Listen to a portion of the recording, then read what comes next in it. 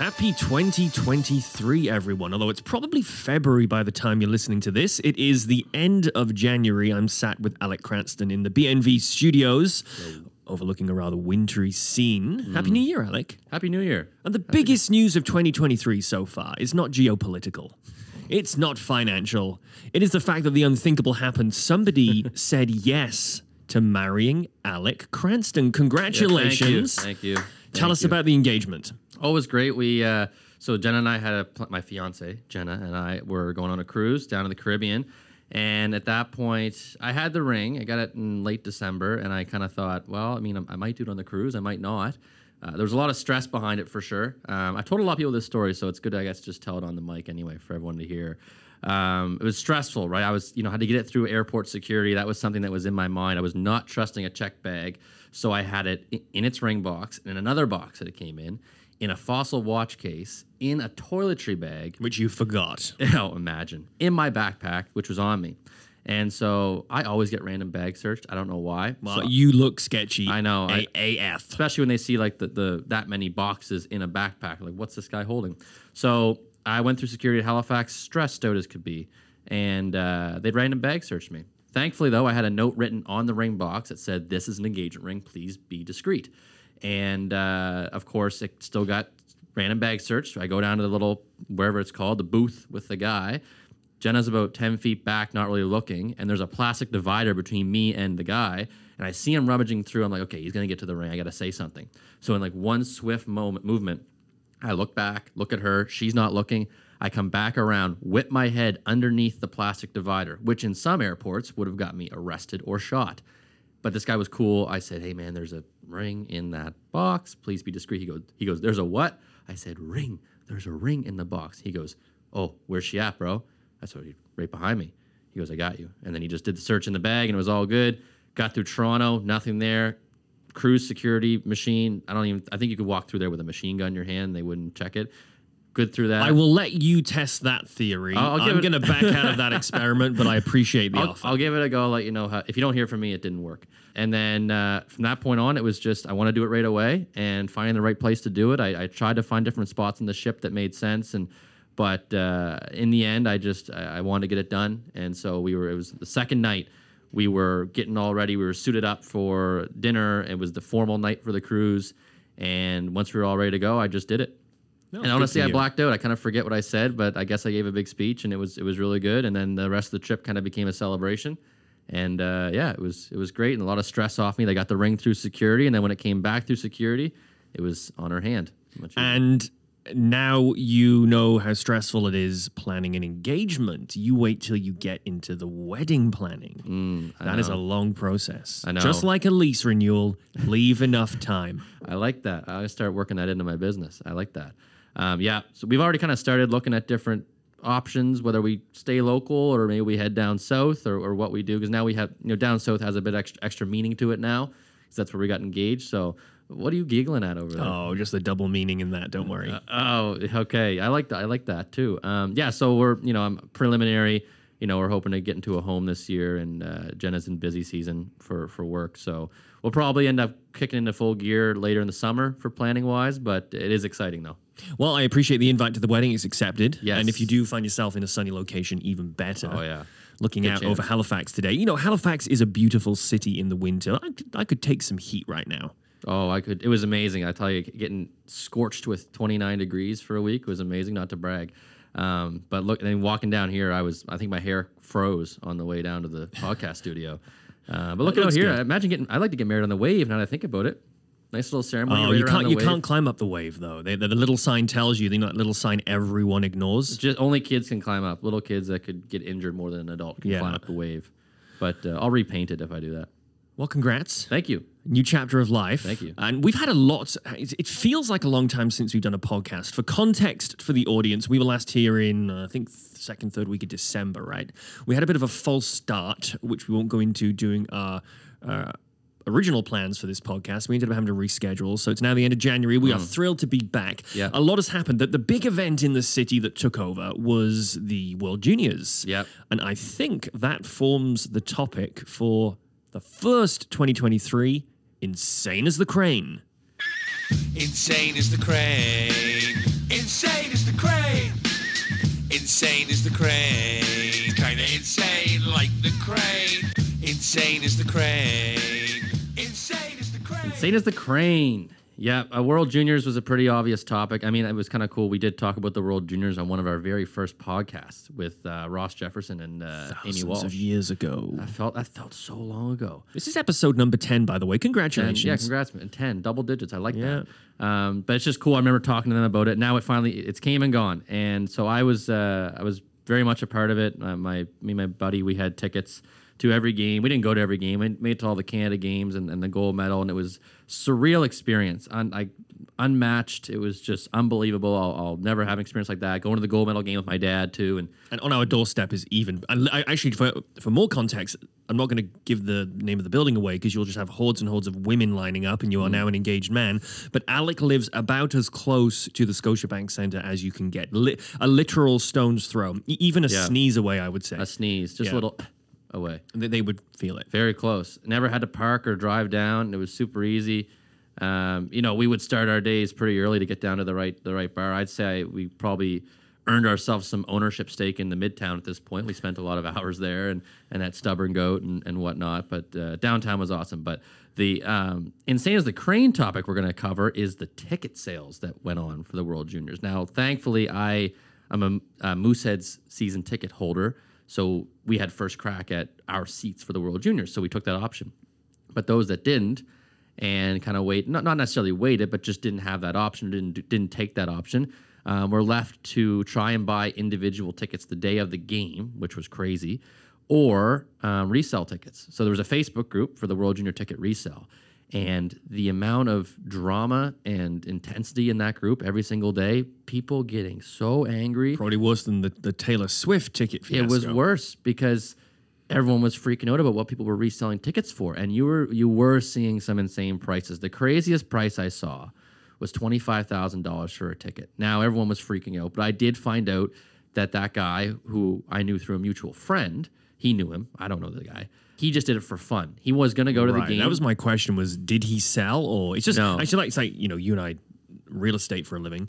What people always talk about, well, my property should be listed at this amount because that one down the street's listed at this amount. And we're like, well, what did it sell for? Yeah. The sales data is the only thing that matters. Yeah. My question to you is, did that sell at that price, or was it more of a stunt / let me just see if I can get that amount? More of a stunt. I think it was, I want to go to the game, but if someone is willing to pay $25,000, I will skip the game. I think anything in my life I would sell online for like 200 grand. Yeah. And just anything I was doing, and I'll plan to do it, but if you want to take it off my hands for that amount, my dog. Yep. Oh, okay. Not the house, but the dog, the cars, the wife, my wife, anything. Yeah, just make an offer, whatever it is. No, and so it was more. Yeah, it was more of a stunt. A lot of people did that. A lot of people would post in this group and say, "Hey, I want to go to this Canada game, but if you're willing to buy my ticket for $5,000, I'll consider selling."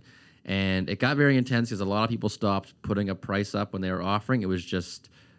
Send me an offer, and it just got out of hand. Imagine all the $100 offers they got. Ooh. So Alec and I were at the Halifax Business Awards yesterday. Congratulations, by the way, to all the nominees and winners. Congratulations. It was wonderful.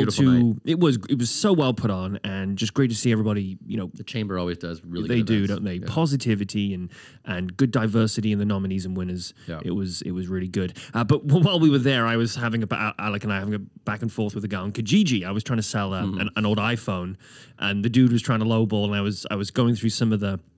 I try to be smart and funny with these people. It probably comes across as completely pathetic.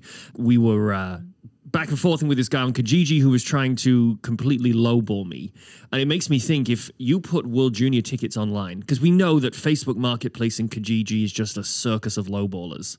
You imagine the hundreds and hundreds of messages they got with like, will you take $50? It'd be hard to even sift through and see the real offers. You want to switch and trade for a Google Pixel? Yeah, that's not a bad deal. Because what some people would do when they were selling the tickets, the people sending the offers, they'd say, looking to buy tickets for a night, don't want to sell my organs, I want to buy it at market value. And people were like, well, no, like I'm not selling it for face value. It's a Team Canada game. I'm going to make some money off of this, is the way people were viewing it. Yeah. And people got very, very offended by that. And it's just the way it goes, in my opinion. I mean, I saw one where a guy bought a ticket, or bought 2 tickets for $500 off a guy. So the guy he bought it from originally obviously made money off of that because face value, I think, for the ticket at the time was $70 or $75 per seat, and he sold for $500. And then this guy who bought it for $5 turned around and sold for $8. And the original guy got very PO'd about it. But then other people in the comments were like, well, no, I mean, that was his choice. I agree. It's like flipping a house. I People agree. don't like that you bought the home for, back pre-pandemic, you bought the home for 170 and you sold it for 300 and you put 50 grand of work in. Sorry, the original owner could have done that and they chose not to. Exactly. So this guy saw an opportunity where he was able to buy them for a lower. He knew he could sell them for higher. And the original guy was all angry. And then people were like, well, no, you also made money on this too. You're no better. And it's not like it's a bad thing. It's business. People, guy might have zero interest in hockey. He was just looking to make a few bucks. And I'm fully support that. Some of the tickets were tough, and then what would happen is, as you got closer to the game, we're half an hour before the game starts, people would say, "Okay, all you scalpers, you haven't sold your tickets yet. Sell them to me for face value." And the scalpers would rather just wait and go to the game than sell them for face value. But they would end up selling them. If it was a Canada game, you would end up selling your ticket. Maybe not for the $1,500 you put it up for, but I know for that gold medal game, there was single tickets that were going, the average single ticket I saw was probably around $1,500, $2,000 for a single ticket. Which is worth paying. And I've always said this about things like, I was a big Monty Python fan. All Brits are, the comedy show, and they had their final finale reunion show in London in 2014. And I flew over and paid an arm and a leg for the tickets, paid a last minute inflated price for the flight, had to get a hotel for a few days in the center of London. I won't talk about money, but it was an incredibly expensive thing for a 90-minute show, and I went halfway around the world to see it. But I love those guys, and it was the last time, and one of them has since died. It's the last time they're ever going to perform on stage together. Yeah. It was worth it. Yeah, it was worth it. So if you want to pay $10,000 for a ticket to the final, the World Juniors, why shouldn't you? If you've got the resources to do that. I just think people... It's the delta between the list price and the activity that takes place to get to the inflated price that pisses people off. Yeah. And the question for you, Alec, because I went to Sweden-Czechia semi-final game. That's the only exposure I had to the World Juniors. It was a great game. Let's talk about the venue's official tickets. I hear there was some annoyance from people at last-minute official tickets. Talk about that. Yeah, so every game was marked as sold out. But at the day of the game, they would release a certain amount of tickets, usually about 20, give or take, and they were considered obstructed view seats. So they were seats they weren't going to sell off the hop because they weren't sure if they were going to be worth it because they're going to be obstructed by the cameras, like TSN's cameras and the scaffolding for the broadcasters at the event. But they would release them the day of the game. However, they never were very clear, in my opinion, on what time they're going to release them at. Sometimes it was noon, sometimes it was 4 p.m., what was the best way to get the tickets, because you could either go line up at 7 o'clock in the morning at the box office, wait there all day only to not get a ticket, but a guy who calls in from the comfort of his home 30-something times does get a ticket. Or you're online refreshing the app and you buy a ticket that way. So there was no clear messaging on who had priority of all that. Were you wasting your time if you're on the website? Should you have been in person, or was the phone call the best way to go? So I just thought I don't know. You know what? The crazy thing is, I don't know how they could actually do that better, because 20 tickets to a gold medal game, Canada, it would go in a second. You'd have to be online, on the phone, in person the moment they drop, or you're not getting them. But I wasn't a fan of how that went down, and it's unfortunate. This is the one unfortunate part about scalpers and those who ticket resells, and people will wait in line all day, die-hard hockey fans, to get tickets.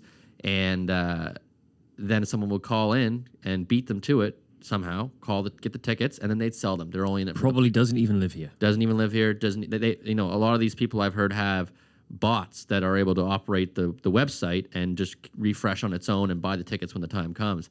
So it's tough. I don't know. Those 20 tickets, I wish there was a better system in place to understand who got priority, or do you prioritize certain groups like the IWK, maybe? Yes, 100% you do. That's kind of where my brain went. Same with the Scotiabank Skybox there was closed down for a bit because they were boycotting their involvement in the event because of Hockey Canada. And so I thought, it was empty, but the lights were off. They eventually did use it. I think it was a girls hockey team got to use it, which is great.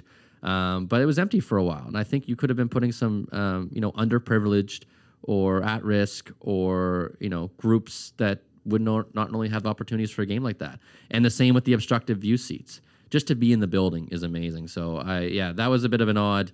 I'd love to ask Ticket Atlantic about that and just see what their process was, but maybe we had planned to, just for the record, we had actually planned to have a representative from Events East here for this episode of the podcast. We have a very exciting guest coming in who's just arrived, actually. We were going to have a dual show with 2 interviews. Events East received our questions and cancelled the interview the day before, citing a conflict in scheduling, and then we have tried multiple times to reschedule unsuccessfully. So we did plan to get some official answers. The Events East invite remains open, and we believe that they would love an opportunity to come on and discuss the very exciting events that are coming to Halifax and should come to Halifax, and also help us understand maybe some of the struggles we feel with being left out of certain events. So Events East, we would love to have you on. We're not really too sure what happened with the very confusing scheduling we try to do with you, but please come on the show at some point. We'd love to try and get them on before Shania gets here. We'll have her on instead. So that was insane, and we're not going to get another tournament like that in Halifax probably for another 20 years. So absolutely thrilled that we had it. Somebody else that we're thrilled to have is our guest today, Tom Murphy from CBC, who's just walked in the building. So we should probably shake some hands, get him sat down. He knows how to do this better than we do, so he'll probably give us some lessons on talking into a mic. Sure. All right, let's get it done. All right, we're here with Tom Murphy, anchor with CBC News, as our first guest of 2023, James. It is the first guest of 2023. Yeah, one of 12. A monthly podcast, number 1 of 12. Yeah, delighted to be here. Listen, I'm in a lot of studios, but I got to say, this has got to be the studio with the best view I've been in a long time. I mean, Halifax waterfront doesn't disappoint, does it? It doesn't. And just before you arrived, Tom, we were talking, even though it's winter, it's still a beautiful view. Yeah. So no icebergs or no ice out there to speak of at all, which is really nice. No ferries either right now. So we're thrilled, Tom, that you're with us. So to give some background, Tom Murphy started his career at CBC in Charlottetown, working as both a radio and television reporter and backup host for 8 years before moving to CBC Halifax in '99 as a current affairs reporter.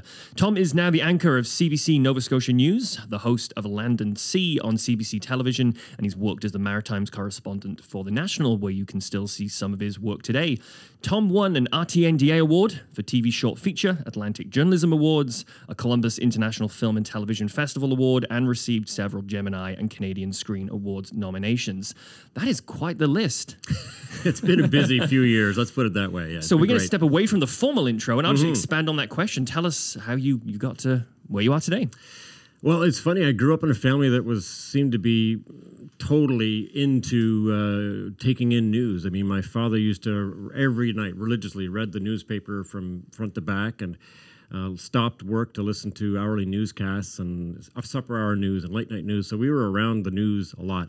I have a twin brother, for those who may not know, in the business as well. He works for CBC Radio, host of Maritime Noon right now. The two of us were just in that world where we're constantly consuming journalism at that sort of level. So it became kind of natural that we both went into journalism, went to Ryerson and studied there, broadcast journalism program, and then landed at CBC, as you say, in Charlottetown, and just felt like, I can't believe I get paid to do this. This is fantastic, you know? So really one of those really lucky kids growing up, because in grade 10, I kind of knew what I wanted to do right off the bat, and it just worked out.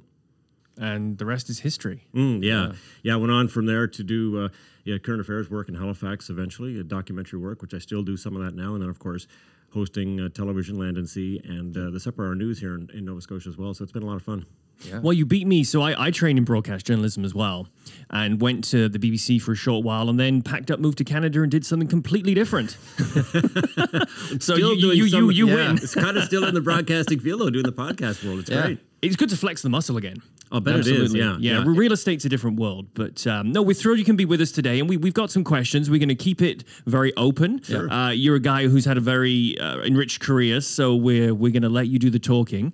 Yeah, so, let's kick it off. Yeah, I guess my first question would be, I mean, like James says, from where you started to where you are now, how have you seen journalism sort of change in the Maritimes over the years and sort of evolve into what it is now and how news is delivered? Yeah, I mean, it's become in many ways more complicated. It's a very busy landscape right now because there are so many players in it, and the field has changed a lot.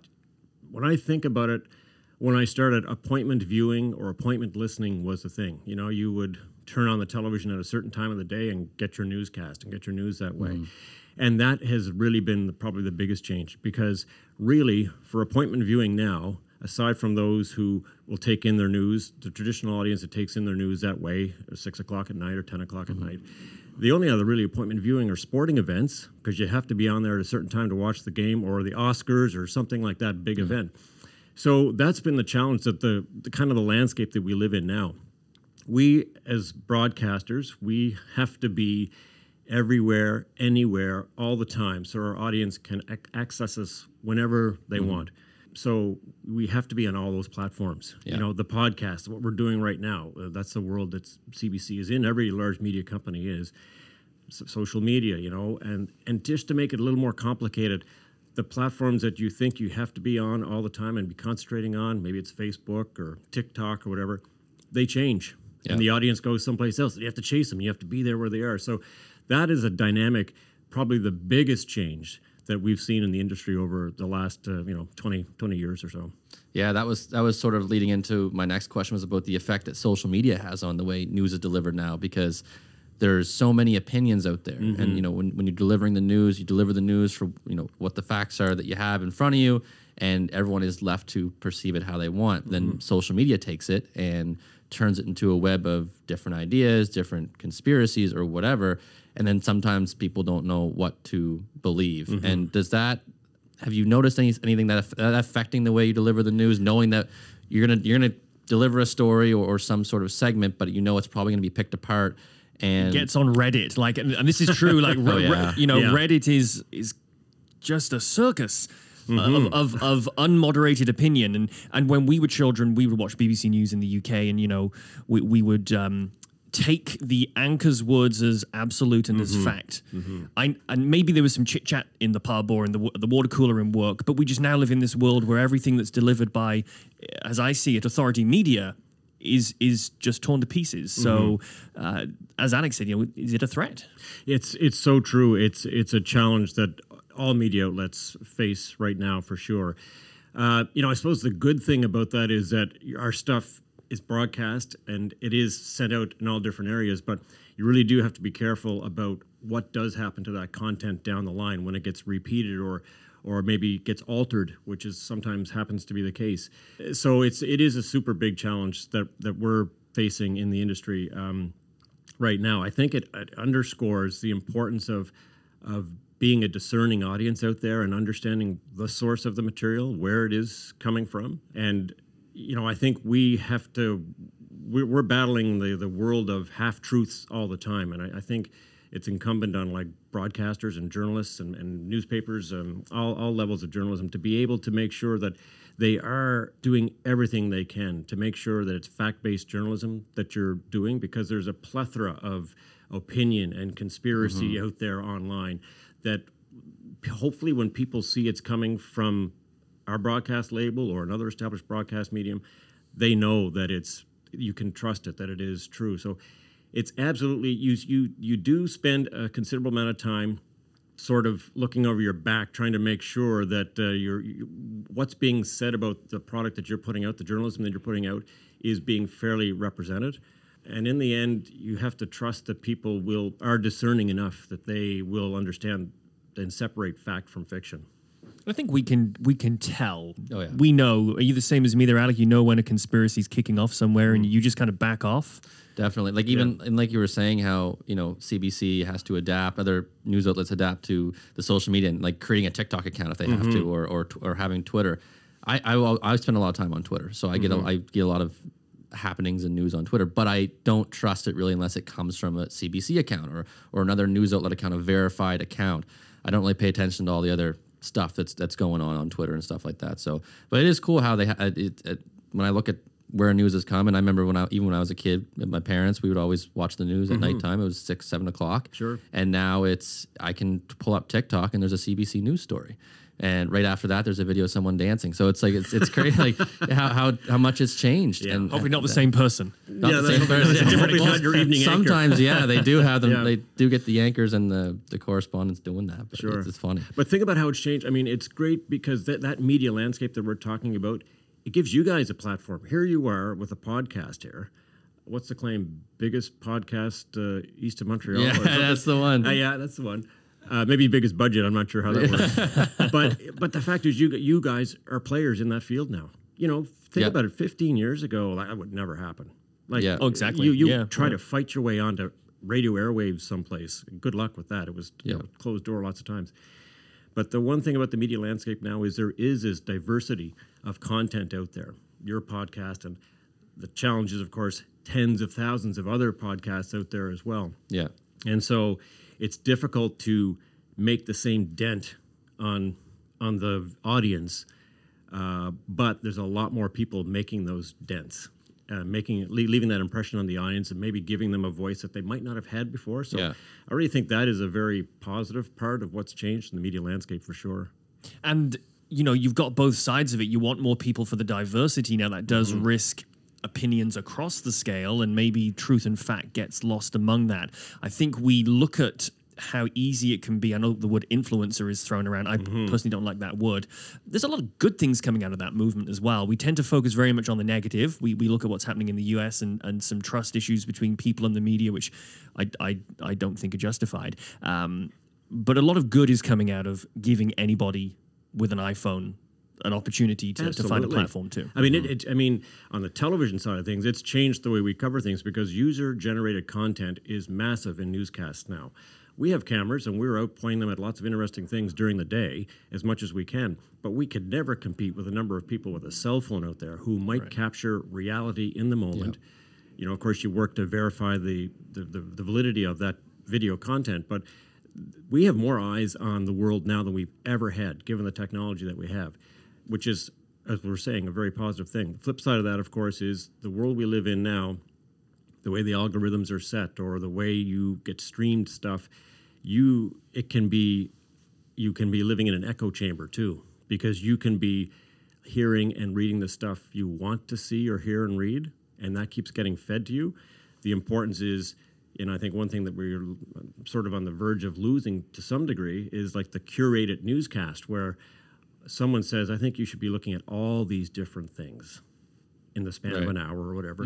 And does that give you a more broader view of the world that's out there, rather than you just going on Facebook and continually getting the same kind of content that you always get? So that is something that's obviously a bit troubling too as well, because it's diversity of opinion. You want to make sure, that's the great thing about where we're living in, the age we're living in right now. You want to just make sure that you're continuing to get lots of that. And that leads us well to the next point. We talk about geographical diversity. So in your work with the national, so you've got the local work you're doing, but then you're also slotting into the national Canadian news agenda. Do you feel the Maritimes has enough of a place and enough of a focus to the average Canadian who doesn't live here? So where do we fit into the national? I know you can talk from a CBC perspective. Where do we fit into the national news agenda? Do you think we get enough focus? It's probably going to be, you're going to say we want more. I can see from the look you're giving me. Yeah. But, you know, we have some great stuff. We've had some tragedies. We've also had some great stuff come out of this province. Where do you think we fit nationally? Yeah, I mean, that's always a challenge because although I just think this is the center of the universe here in the Maritimes, it's a fantastic place. As we all know, we live here and we love it. And so you have to try and push to get that onto a national audience lots of times. And I'd love to see more stuff, even more. It would be fantastic. But I do think that this region does get on in the national news cycle quite a little bit. If you think about it, all the national broadcasters, the main broadcasters in this country, like Globe and Mail, they all have people, they have bodies here working every day, doing journalism in this region. And that material is getting out there, and we see it. I dare say there's probably more of that stuff making its way to the national audience now than it was even 10 or 15 years ago. So, yeah, I think I think increasingly people are looking at this end of the country, post-pandemic, as why there's something interesting happening down in that part of the country. I mean, you guys are, the real estate world. It's happened. We're seeing it shift in real estate, but people are kind of discovering us again a little bit. So I think you'll probably see even more of that regional content from here on a national broadcaster or a national newspaper or online going forward for sure. And you think some of that will be from choice? I know when news stories of a certain gravity happen here, they have their natural place in the news agenda nationally. But in terms of electing to cover things in Atlantic Canada, do you think there's going to be more of that moving forward, or is there enough of it right now? I think I hope there's more of it. Yeah, I mean, I think that's what we keep pushing for. We're one part of a network, and we're the regional, we're the Maritimes component of that. So we're always pushing to get our stuff out there to a wider audience, a national audience, and beyond. So I think there will be more of that. I just think that's a natural thing as our population grows, as we become more interesting, and you look. Journalists are always looking for reasons why this kind of story goes well. What would play well in the country right now? Like, there are solutions to some issues. Like, we're doing well with energy. There's lots of things in this part of the world that the rest of the country can learn about as well. Those yeah, exactly. Those stories find a home on a national scale, and so I think you'll continue to see more of that. So, ask a very serious question here next, Tom. And it's a blunt one. What is the biggest threat to the integrity of journalism today? I would say that it's disinformation, different from misinformation. Misinformation implies that maybe you were mistaken, or you just didn't have the full picture, or you made an error in sort of passing along information. But disinformation is something purposeful. There are these increasing attempts to literally pass a falsehood off as a truth to help your narrative, to rewrite history if you have to make it so that it fits the story that you want to tell, whatever gain you're trying to make. We're seeing this in politics, certainly in the States and in other parts of the world. It's always been a component of that kind of thing of society, but I think we're seeing it more and more, and to a degree that it's actually quite troubling. And I always tell people, if you're consuming media, try to consume as many media sources as you can so you can make up your own mind. Don't rely on just one network or one publication, because sometimes, and depending which publication you're reading, they can have a very narrow focus. And a lot of times it can be built on disinformation. So I think you really have to scan and scrutinize the source of where that information is coming. And that's probably the biggest challenge that we're facing in journalism right now, which is making sure that people understand and that you have credibility in what it is, that information that you're passing along to people is actually factual and true. It's a very good point, and I think years ago, if you wanted to call something the media had reported as false, you had to have a reason. But the way I see it these days, people just say, "Oh, it's false. It's fake news," and that now, for some reason, in itself, is the justification. Yeah, and that moniker many times it's is crazy. Probably not even true. To be able to say that is fake news. Well, if you look at the source where that news is coming from, if you analyze that in a meaningful way, you will, to most average people, they would look at it and say, actually, that's not fake. That's actually true, what's being said there. But so often, that is a label that's thrown out there to, I think, the detriment of a whole host of things, not the least of which to say, we need to have an informed citizenry to have, not to get too serious here, but an informed citizenry to be able to have a true democracy, or safe democracy. And so we're at that sort of thin edge of the wedge, I think. I just think we're going to see more and more of it, which makes having credible sources of information, quality journalism, all the more important going forward. Oh, 100%. Yeah, and keeping on the serious note, there are a lot of stories that come out of Nova Scotia that are great and uplifting, and then the once in a while comes along a story that goes nationally or internationally that's not very good, and something that the whole world kind of grasps onto. And speaking specifically, April 2020, you wake up one morning and I think it was a regular Sunday you would think it would be, and all of a sudden one of the worst tragedies in Nova Scotia's history is breaking right before your eyes, and it's evolving, and it's unlike anything we've ever seen before. And suddenly the world is watching us, world is watching CBC and the news outlets and wondering what is going on and looking for answers. I guess can you speak to your experience, what that day was like? I know that was just to think about that morning right now is bone chilling, really. Yeah. It's just what a terrible events unfolding. I remember I was in my kitchen, and it was a Sunday morning, and I remember it was a sunny day, and I'm thinking, what am I going to do today? I just happened to check Twitter, and something seems to be unfolding, and then you realize, wait, this guy is on his way to Halifax. I can tell by the tweets, but there wasn't a lot of information. In fact, there wasn't very much information at all beyond that. But I sort of immediately thought, okay, I got to get to the newsroom because something's happening here. Yeah. And you go to the newsroom and you're trying to find the answers. You're trying to understand what's happening that day. Why is it what's unfolding? Why is it unfolding the way it is? And I just remember a very busy newsroom, people coming in from their Sunday mornings off and realizing this is a big story. We have to start working on this. And we had crews out, and just the confusion that we're trying to sort through and being very careful about what it is we tell the public, but not really having a lot of information from the RCMP to be able to pass along. Just a really trying day. And then, of course, you realize, and for me, it was kind of at the end of the day, I was doing a live hit into the National, the 10 o'clock news, and I remember Ian Hannamansing, the host, was asking about what was this day, what did this day mean, what do you think this day means in Nova Scotia, something to that effect. And the only thing I could think of was, this day seems to mark like a loss of innocence for Nova Scotia in some ways. And I really think that was sort of how people were. That's how I was feeling that day, for sure. That something's changed in this province. Like, this is just not us. Yeah.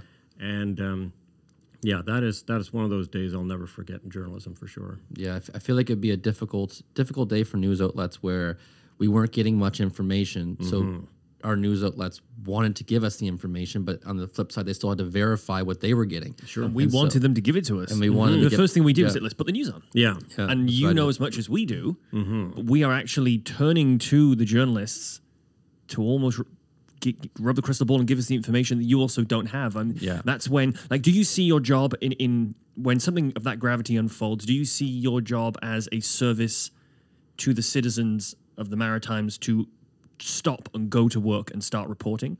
Is there a switch that flicks that goes there? I think it's just a natural instinct for a journalist to be able to say, this is a big story. I have to be on this. I need to be on this. And to your earlier point, the lack of information. We were telling a lot of people we don't know, right? We really know this is what we know, this is what we don't know. And we were sort of using that language to try and at least let the audience know, listen, we're not on the inside here in any way. We're telling you everything we know. Because in a moment like that, people just want you to kind of hold them by the hand, to kind of walk them through it as best you can. And that was that kind of story for journalists here in Nova Scotia, for sure, because let's face it, we all knew people in the Wentworth Valley. Yeah. We all knew people up in that part of in Portapic, or in that neighborhood, in the Truro area and so on. So that was a day where, as a journalist, you're really just trying to tell people as best you can what you know and what you don't know is happening. Yeah. And that's a lot of that.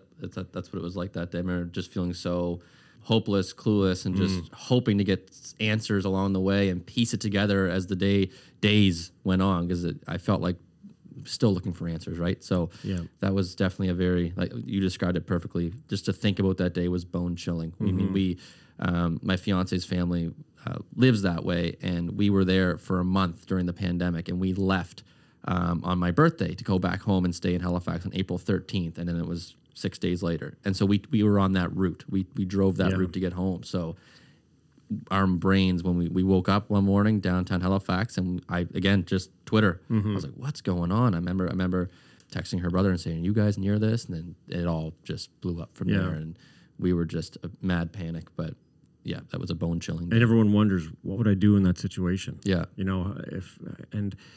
So it's just one of those points in our history. It's such an ugly day, 2 days in Nova Scotia history, and but as a journalist, you want to be telling that story and telling it as best as you can. At that time, definitely. And you probably learn a lifetime's more about journalism in 2 days. Absolutely, because it's all coming at you so quickly, and you're trying to be informative, and you're trying to be the person who is able to guide the audience through what is happening in that day. But it's testing all sorts of skills. I mean, I know we had people coming into the station that day who were doing jobs like tech jobs and things like that they had never done before, because we just had to get radio on the air and get on television and do everything we could. It's all hands on deck, but you're still working in a vacuum of information. Yeah. And so it's just a really trying situation. And clearly, a landmark moment in your career. What is the biggest single story you've ever covered? And I'm sure every journalist has the kind of Hall of Fame. But what is the one? And we're going to ask you to just choose one. What is the story that when you leave the industry and you put your feet up, I hope you have a long and happy retirement at some point, and someone asks you what you did, you will use that story to tell them That's what you did. such a tough question because big stories, they can be big for different reasons. But I remember I was sent to Cape Canaveral to cover the Americans' return to space. This was in 2006. So this is Discovery going up. Post the Columbia accident, Exactly. right? Okay. And it was a very emotional time in American space travel, for sure, and delayed launch after delayed launch. And finally, on July 4th, Independence Day in the United States, the shuttle goes up. And large because I had never been at a media event that had that many accredited media. There were 700 television crews and newspaper outlets. Under a tent in Cape Canaveral. Sitting there looking at the launch pad. Yeah. And when it went up and your chest is rumbling and you know the Americans are going back into space and what that meant for the sort of the whole psychology of the country, that was a special moment for sure. Big because of the scale of the thing. Quickly, biggest interview I ever did was Sir Paul McCartney. So just prior to his concert here in Halifax, he was practicing at a facility in south of London, and we did what we call a double ender with him, where he's on a camera and I'm on a camera and we're talking back and forth. But the most nervous I ever was for an interview because I was talking to him shortly after the death of Michael Jackson. And of course, there was the controversy between the Beatles and Michael Jackson because Michael Jackson owned the songbook for the Beatles, and it was very controversial.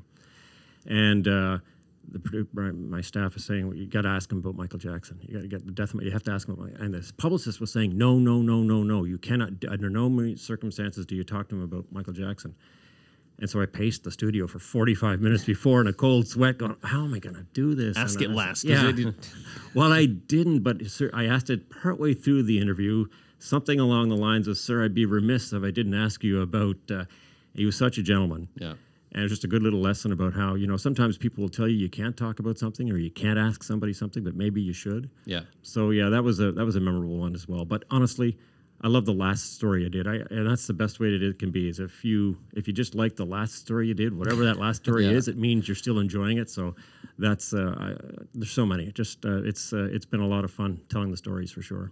Well, you made me think of one more question. I'm incredibly envious if you just sit down with Sir Paul. Who haven't you interviewed that you would That's a good one. You would run at you'd literally he's in Toronto, you're gonna run to interview she or he?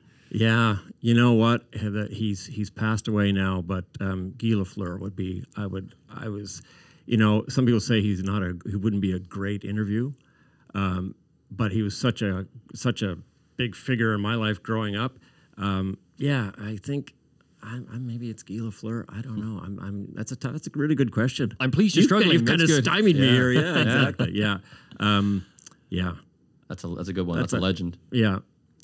Wow, I think this has been very insightful. Yeah, this has been great. It's been a lot of fun. Yeah, we on this podcast we like to give our typical thing is a voice to the people that don't have a voice. Mm-hmm. You have a huge voice, but it's interesting. Your job as a broadcaster is to give a voice to the people that don't have them. Mm-hmm, very much. So this interview for us has just been a great segue into that. So thank you so much for joining us. It's been wonderful. Thank you. And listen, all the best of luck with the podcast, guys. Thank you. Appreciate it. Well, thank you to Tom Murphy of CBC for coming on the podcast as our first guest of 2023. And I got to say, that was a wicked interview. I don't think we could have asked for a better, more efficient overall interview for the start of the year. A lot of great insight from him regarding journalism and some good questions there, and definitely a guy that we could have back on at some point. Yeah, I just see journalists as the middle of the bicycle wheel. Like, they are the link the people have to politicians, to stories that we'll never get close to. So having someone like that on the podcast was so valuable. And he's a very, very busy man and has his obligations to CBC. So very grateful that he gave up the time to join us. Yep, that was great. So now we'll move forward into our segments. We have our couple segments we always finish off with. However, this one here, New Kids on the Block. We actually don't have one to mention, because what we try and do is we try and mention local new businesses, and that's not knocking any chains or big boxes that open up. There's a new Starbucks. Wow, yeah. Or McDonald's is expanding, or whatever, right? Which is great. It's awesome to see, but we would rather give the spotlight to our 100 listeners or whatever. Give the spotlight to a local business, to a new business, one that's trying to grow, which we've done at the start. However, we couldn't nail down any for today. So what we do want to say is those that are listening, if you know of a business that you want us to mention on the podcast, or if you're the owner, an employee, or whatever of a new business in Halifax or Nova Scotia in general, please let us know. We would be happy to mention about it on the podcast, and we could put a little plug in. Well, we can talk about where the business is at, what your goal is, and what your target audience is and whatnot. We can say almost whatever you want. You just want to play the jingle, don't you? I want to play the jingle. Just to sing it. I know. What was it? Was New Kids on the Block, right? Yeah, do you want to hear it? What a dumb thing for me to say. Of course it was New Kids on the Block. Let's play it. Step by step, ooh baby, gonna get to you, girl.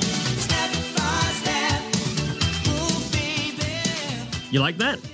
Oh, yeah. Yeah, it's good. I miss that. I miss hearing that. Well, how can people get hold of us? Let us know. We have Instagram handle. I think it's called the Matter of Fax, at Matter of Fax podcast. You can also look me up on Instagram at Alec Cranston, and you'll see some At Pretty Boy 97? Pretty Boy 9769. No, you'll find me on there, and I have some posts about the podcast that you can find our account. You can DM me on there. You can DM the podcast account. We also have an email, right? halifaxpodcast@gmail.com. Well, we have the OnlyFans. OnlyFans, yes. OF. That's subscription for that one, though. Yeah. And our email address, which you read out, I think, didn't you? Is it Halifax Podcast? Halifaxpodcast@gmail.com. We still only Very have generic. 2 emails in the... I think there's a third one, actually, which was spam. Someone trying to sell me The second one was Gmail itself saying, "Are you still using this Are you still account?" using it? Yeah. I Who think is this new there's sign-in? Some email in there trying to sell me plastic forming material from China. Oh, I bought that. So, yeah. Oh, you did do that. Yeah, I got some of Okay. that. It's actually pretty good. We do have a Reddit roundup. We do have the Reddit roundup still. So, James, I will let New Kids on the Block, someone reach out. We'd love to have you on, talk to you about your business. Take it away, Mr. Collins. Reddit Roundup. Haligonians losing their minds over minor inconveniences. So this month, we are discussing something on Reddit that never gets any attention. Driving.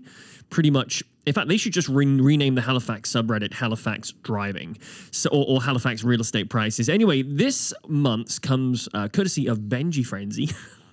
The Reddit names. Benji Frenzy. And the title is New Bus Driver with Some Observations. First of all, Benji Frenzy, I hope everything's going well. Hey guys, I'm a new bus driver with Halifax Transit. Just wanted to share a few observations that I've made in my short time so far. First of all, I want to say that driving a bus is not easy. It's a long, heavy, and slow vehicle, and the turning wheel's 6 feet behind you when driving. There are times when we're not physically able to make turns at intersections because cars may be in the opposite lane on the other side, and we need to take some of that lane to complete the turn. So if you're behind a bus and it has a green but isn't turning, that could be why. You also wouldn't believe how much you get cut off by other cars, by them darting out in front of you from a driveway, or side streets, or cars racing to get in front of you when two lanes come to one. Sorry, this does finish at some point. This is incredibly dangerous for both vehicles. If I need to slam on the brakes to prevent a collision, I could injure my passengers. Please be patient. I would also like to say thank you very much to the drivers who let us in and give us space. It really makes a huge difference and makes my job much easier. I really appreciate it when you guys do that. I love the job so far. That's good to hear. And can't wait to see some of you on my route. So, okay, that's what he posted. The backlash from there mainly turned into a debate about buses being extremely heavy-handed when signaling to get back into traffic. This whole debate blew up, which is very, very rare for Reddit. And give you some comments from this. Fish Fingers Pond. We should just actually have a segment that just reads out Reddit usernames. Oh, I know. Fish Finger Pond said, "This pisses me off so much. How, and more importantly, where am I supposed to move if I'm literally beside your bus? Almost every bus driver does this and it's so dangerous.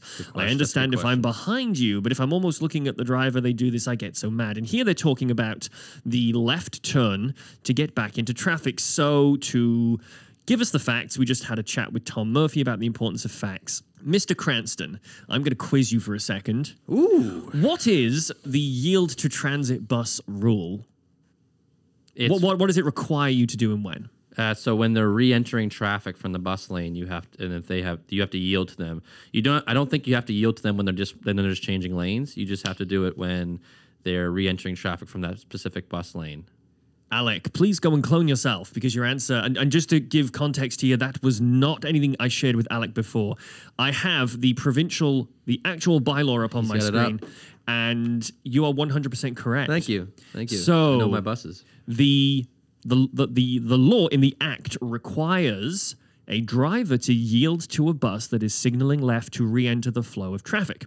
Only. Yeah. So that would be from a bus lane into a regular lane, Yeah. or it would be from a bus stop back into traffic. Yeah. You do not have to yield to the bus if it is simply changing lanes. Yeah. But lots of people think that you need to. If you fail to do this, fines can range from $167 to $340. First of all, who set the 167? You imagine Where'd the you get meeting. that number?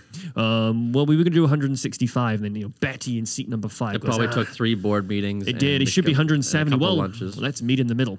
167. So that is the rule, that you do not have to yield unless it's just re-entering the flow of traffic. But many people believe the drivers use their left-turning power, and the confusion around that to bully drivers. I'll be honest, I've never been in a scenario where I've seen a bus try to just do a lane change and use that. And if they do, I just zoom up. I shouldn't say that. But I do, because I'm like, no, you can't. You're just trying to change lanes. But I will say the reason I know that rule is because I live at the very tail end of Gottingen Street. I don't even know if you can. It's technically Gottingen Street, but it's the tail end right where Brunswick intersects. I think it's Rainy Drive as well. Rainy Drive, where it intersects Rainy Drive, and down Gottingen is a whole bus lane, and then one lane for the cars. And there's a lot of bus routes that go down there. So, and I take that route consistently to go to the Halifax Forum for hockey, and to go down there and hit the McDonald Bridge to go over to Dartmouth. So I get in those situations all the time with the bus, and I'm usually the good guy. I'm usually let them come out. Well, that's my argument. It's better just let them in. But give me a wave, though. I like when I get a nice little wave from the bus driver, and they're like I can tell they're very pleased. Like, wow, that's a good guy right there. Let me in. That's Cranston. That's that Cranston guy driving the Volkswagen. He let me in. He always lets me in. We like that. Todd, his dad was really good, Yeah. and so's Alec. Yeah, it runs in the exactly. family. Respect for bus It's drivers. generations of bus driver respect. Now, I've been respectful of bus drivers in my adult age, but I'm going to do a quick shout out to those friends of mine and just and members of the school special bus that we took when we went to Citadel High. There was this one specific bus. This was just called the school special because it combined several routes and just went by Citadel and then just went and dropped all these people off. And it would get packed. I know I'm going off on a tangent. It's not really our topic. But I wanted to bring it up because I want to give a shout out to everyone that ever been on the all school. things buses. All things buses. Bus boys as well, restaurant, anything to do with buses. And I haven't been on a discuss right bus. I haven't been on a bus in so long. But because when we were going then, it was like you pulled the yellow thing, the ding, ding, ding, we want to stop, next stop. But with so many high school students on the bus. Someone pulled it all the time for a joke. All the time. And the bus would stop and the doors would open and nobody would Every get time. off. And we would be laughing and stuff. And it felt, I was like, oh, geez. And then one time they pulled over on Quimpool Road and said, everybody out. He kicked everybody off the bus. Oh, I had never seen some people so angry, right? And we're there like laughing. We're Just one of you spoiled it for everyone. oh man, but that was the last time I wasn't. I will admit I was never one to pull the thing. I'm always egging people on to pull the lever or whatever to get the bus to stop. But You're like me. I never did it. I egged everyone else on. I was the kid who was like, go on, kick him in the shin. I'm the same way. Pull the chair out when he sits down. And one of my friends once, his name was Alan, said to me, why don't you for once do this? And I was like, oh no, I'm a wimp. I would always be the one. The moment we got on the bus, say, hey, why don't you give that a little pull there? That could be hilarious, right? Or whatever. Or it'd be like, I hope you sounded like that. hilarious. It'd be like so hilarious. Like it'd be like a new kid, right? Or like a new On the block. He has a new kid on the block. Boom. We should have talked about him, or her. And they'd never taken the school special before, and he'd be like, hey, listen, it's a rite of passage. If you're new to the school special, you got to do this thing here. You wouldn't do it right away because if you did it too close to Citadel, he just let everybody off right then. So you wanted to make him go a little bit further. I feel terrible when I say it because now I'm very respectful of bus drivers when they, adhere to when they're supposed to merge in, when they're coming back into a lane. And I'm also very respectful to not use their lane, right? Like, and then. Oh, yeah. But that was I don't know why I went on that tangent. I told myself I wanted to mention the school special because there's guys listening to this and girls that have been on that bus that will remember the crazy days of the school special. It was like no matter what happened at school that day, exams, shitty classes you were in, sorry Jomo, and whatever happened, you knew end of the day you were going to hop on that school special with like however many people they could pack on that bus, sitting and standing, and it was going to be a riot the whole way the home. hormones in that thing must have fallen to pieces. Oh, the was it hot? Was it hot? I tell you why. This leads us into our next Reddit comment. Was it warm on the school special? I'd say so. I mean, it all depends on the season. I found in the winter you didn't notice because there were so many people. You almost wanted the heat. In the summer, so when you kind of got towards, well, I guess school ends in June. So the month of like May, June, if it was hot, it'd be very scorching on that bus, and you'd be sweating, and just the different aromas going around that bus. Oh gosh, always the kid that doesn't know what a shower is. I was in school with a guy. I won't say his name. We sat him down one day and said, you know, you have to start washing under those arms of yours. Oh yeah, I would compare the smell of that bus to. I'm looking at the Halifax Pier right now, and if I were to stick my head underneath that wharf, and then maybe also have two like old rotten fish in my hands and wave them at the same time, that might be half the stench that was that bus. And there probably were crabs on the school special, but not the type you'd find under the pier there. Oh, they were probably crawling around, you know. And your point, this leads us the conditions on buses very well into the next comment. This Reddit thread took a bit of a tangent. Clicker666 said, my bus pet peeve is when the temperature's around 30 degrees in the winter on the bus. Passengers are dressed for winter, not Cuba. And then Crazy Islander, it's actually a pretty theme-driven name, said, there's no actual setting for heat or AC if it works, beyond on or off. Okay. And the next response back from Clicker666 was, you're kidding, really? That just seems so basic. Even my Dodge Neons back in the day had that.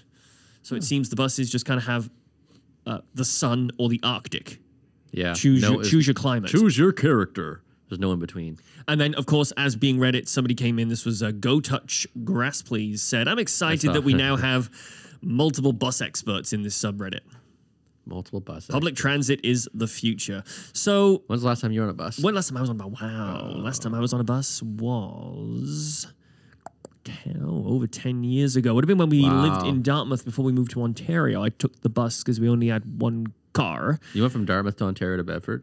I moved from... Do you want to know where I've lived in my life? I went from Wales to the United States. You lived in a whale. Yeah, that's right. To Wales to England. To Dartmouth to London, Ontario to Dartmouth to Bedford. Wow. Halifax. That's it. Different parts. And I lived in 10 homes in 9 years as well. Literally, we lived in 10 homes in 9 years, and we've been in our current for 8. So we're going to get 10 years out of one. Nice. Yeah. So this thread continued evolving and evolving. I'm going to mention very, very quickly that this like inside joke kicked off, and I thought it was absolutely hilarious. So Not a Bus Driver came in. That's the Reddit name, and said, welcome to the job. Who is your trainer? Things will get easier for you as we get into the spring, but before that, they'll get a lot harder when the snow and ice come. Ooh. And then the original, the OP came in and said, Adam, he's good. So then Not a Bus Driver came back and said, I don't think I've met him. At least it's not Chris. I like the guy, but the most positive thing about having him as a trainer is that you will never, ever have a passenger worse than him when you are on your own. So I think somewhere in the bowels of Halifax Transit, there's just some dick trainer. Dick trainer.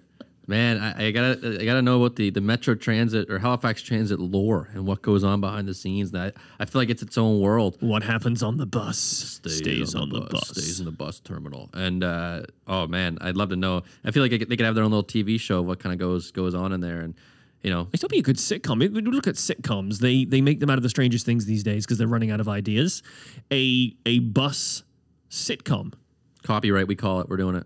That'll be good. Nobody can steal that. I mean, a lot of fun. Like you have a couple, similar to, you know what I compare it to maybe is like, if you watch Brooklyn Nine-Nine. On and off. Okay. Like similar, like where it's like there's a couple. Just like the heat in a transit bus, on or off. There's a couple main guys. And then, it's like the morning starts and all the bus drivers come in and check in. There's all these different relationships and jokes and they go off, do their day, follow some of them on their escapades on the buses, the bus-eye, the bi, whatever the, plural for buses. Bus sexual. Bussexual. And I think that'd be a good show. I think that'd be really good. And then the day ends and whatnot, and then there's some drama, and maybe there's a death, and there's a lot just shared it with everyone now that someone's going to steal it. I know. We shouldn't have done that. Anyway, that was Reddit, so I thought that was good. Anything to add about buses before we sign off on this? No. Well, we should have more of them. They should be electric. They should be more bus lanes, I just shared haven't been, bike I haven't lanes. been on one in a long time. I don't even know how it, like we used to, I don't know if can you pay debit at this point on the bus? They are they apparently have awarded the contract for the upcoming tap. Because like when I go to Toronto, I've just got the Presto app on my phone. Yeah. And I go and just tap everywhere I go, whether it's the up train to downtown or the TTC. You just do that. So Halifax, my parents came 2 years ago. We went on the ferry, and I had to go and use cash and had to buy the little orange tickets. Yeah. And then we had to go and put the tickets in the little, and it was just so cumbersome. And my parents were like, why the heck don't you just tap your debit card? Oh yeah, I mean, we used to play with like just change, like dimes and nickels, and we would just throw whatever we had in there, and it was never the right amount. But on the school special, it'd be hard for the driver to stop you, right? And with how many people were coming on to stop you and say, "Hey, you're 20 cents short," they would just kind of let you go. And then Toronto does that. The streetcar door opens and everyone floods in. Yeah. And the tourists are the ones paying. They tap their Presto card, but nobody from Toronto pays. Yeah, I see a lot of people too around on Facebook and whatnot. And, not people I really know anymore, but I still have them on Facebook. You know those people you've had them on Facebook. Oh, the Klingons. The Klingons, you had them forever, and they're always posting, "Oh, what color is the transfer ticket today?" Because they have just a horde of transfer tickets they've held over the years, and so that if it's orange today, they come with one of their orange ones. Or if I it's used green, to hack that system well. When I lived in Dartmouth, I found something in downtown Halifax. I'd get the transfer, make sure whatever I was doing here was under 2 hours, and use the transfer to get me back over. Clever. Oh. So you have a color-coded transfer system. Are you doing that? I do. You do? Yeah. No. Every color of the rainbow. Every color of the rainbow. I am a big fan. I need to get on a bus. We will be doing next month's episode from a bus. On a bus. We're going to interview, what's his name? Food Fingers or whatever? We not a bus driver. Apparently, we need to interview Chris because he is the meanest Let's get that person. trainer on. Should we try to find Chris? Let's air that dirty laundry out. Let's get it going. Imagine we just had this complete a-hole on the pod, just mean as heck for an hour. It would be so much fun. Let's do it, and then we'll do a surprise. We'll bring him on, or no, we'll bring on the one that was talking shit about him. Bring them on, say, listen, so what do you think? Just retreat and leave them to it. There's like, what do you think of Chris? Like, you mean like Chris has done this? You don't like him as a trainer, and then they'll just go on a rampage about Chris. We'll go, okay, well, we brought Chris here today. Chris, come on in. We just leave and we say, just give us an hour's content. Yeah. And then Chris comes in and just blows them up. So if you know Chris from Halifax Transit, he's a trainer, then put him in touch with us. Yeah, please do. HalifaxPodcast@gmail.com. So that was January's recorded February episode of Matter of Fax. Is there anything we need to touch on before we leave? Anything you want to touch before you leave? I don't know. I've been touching on things the whole time I've been in here. Nothing I need to touch on before we go. Mainly my water bottle. Yeah, I drank a lot of water this episode. I only drank half a bottle. 35 and my bladder's not what it used to be. Yeah, no, I'm not there yet. I'm 25. I'm getting. You will get there. In fact, 25. So 18 to 25, as you know, is a kind of I'm turning 26 in April. Pivotal era. 25 to 35 is, to me, was nothing more than metabolism slowing. I already got that. Things loosening. Mine's fast. Things Sorry, mine's loosening fast. that used to be tight, both in flesh and screws in the brain, and a lot fewer F's to give. Yeah. I definitely do not care about the things or the number of things. I care about a lot still, but I care about a quarter of the things I used to care about when I was younger. And I can't wait to be 45 and look back on me now and think, why the heck did I care about, taxes and speed limits and paying at the grocery store? You can avoid all that somehow. Yeah. There's always ways stuff to do it. Anyways, that was a great episode. Good way to kickstart our first 2023 Sorry, there's episode. a really cute dog down there. I didn't know what you were going to say there. No, cute dog. We'll keep it in.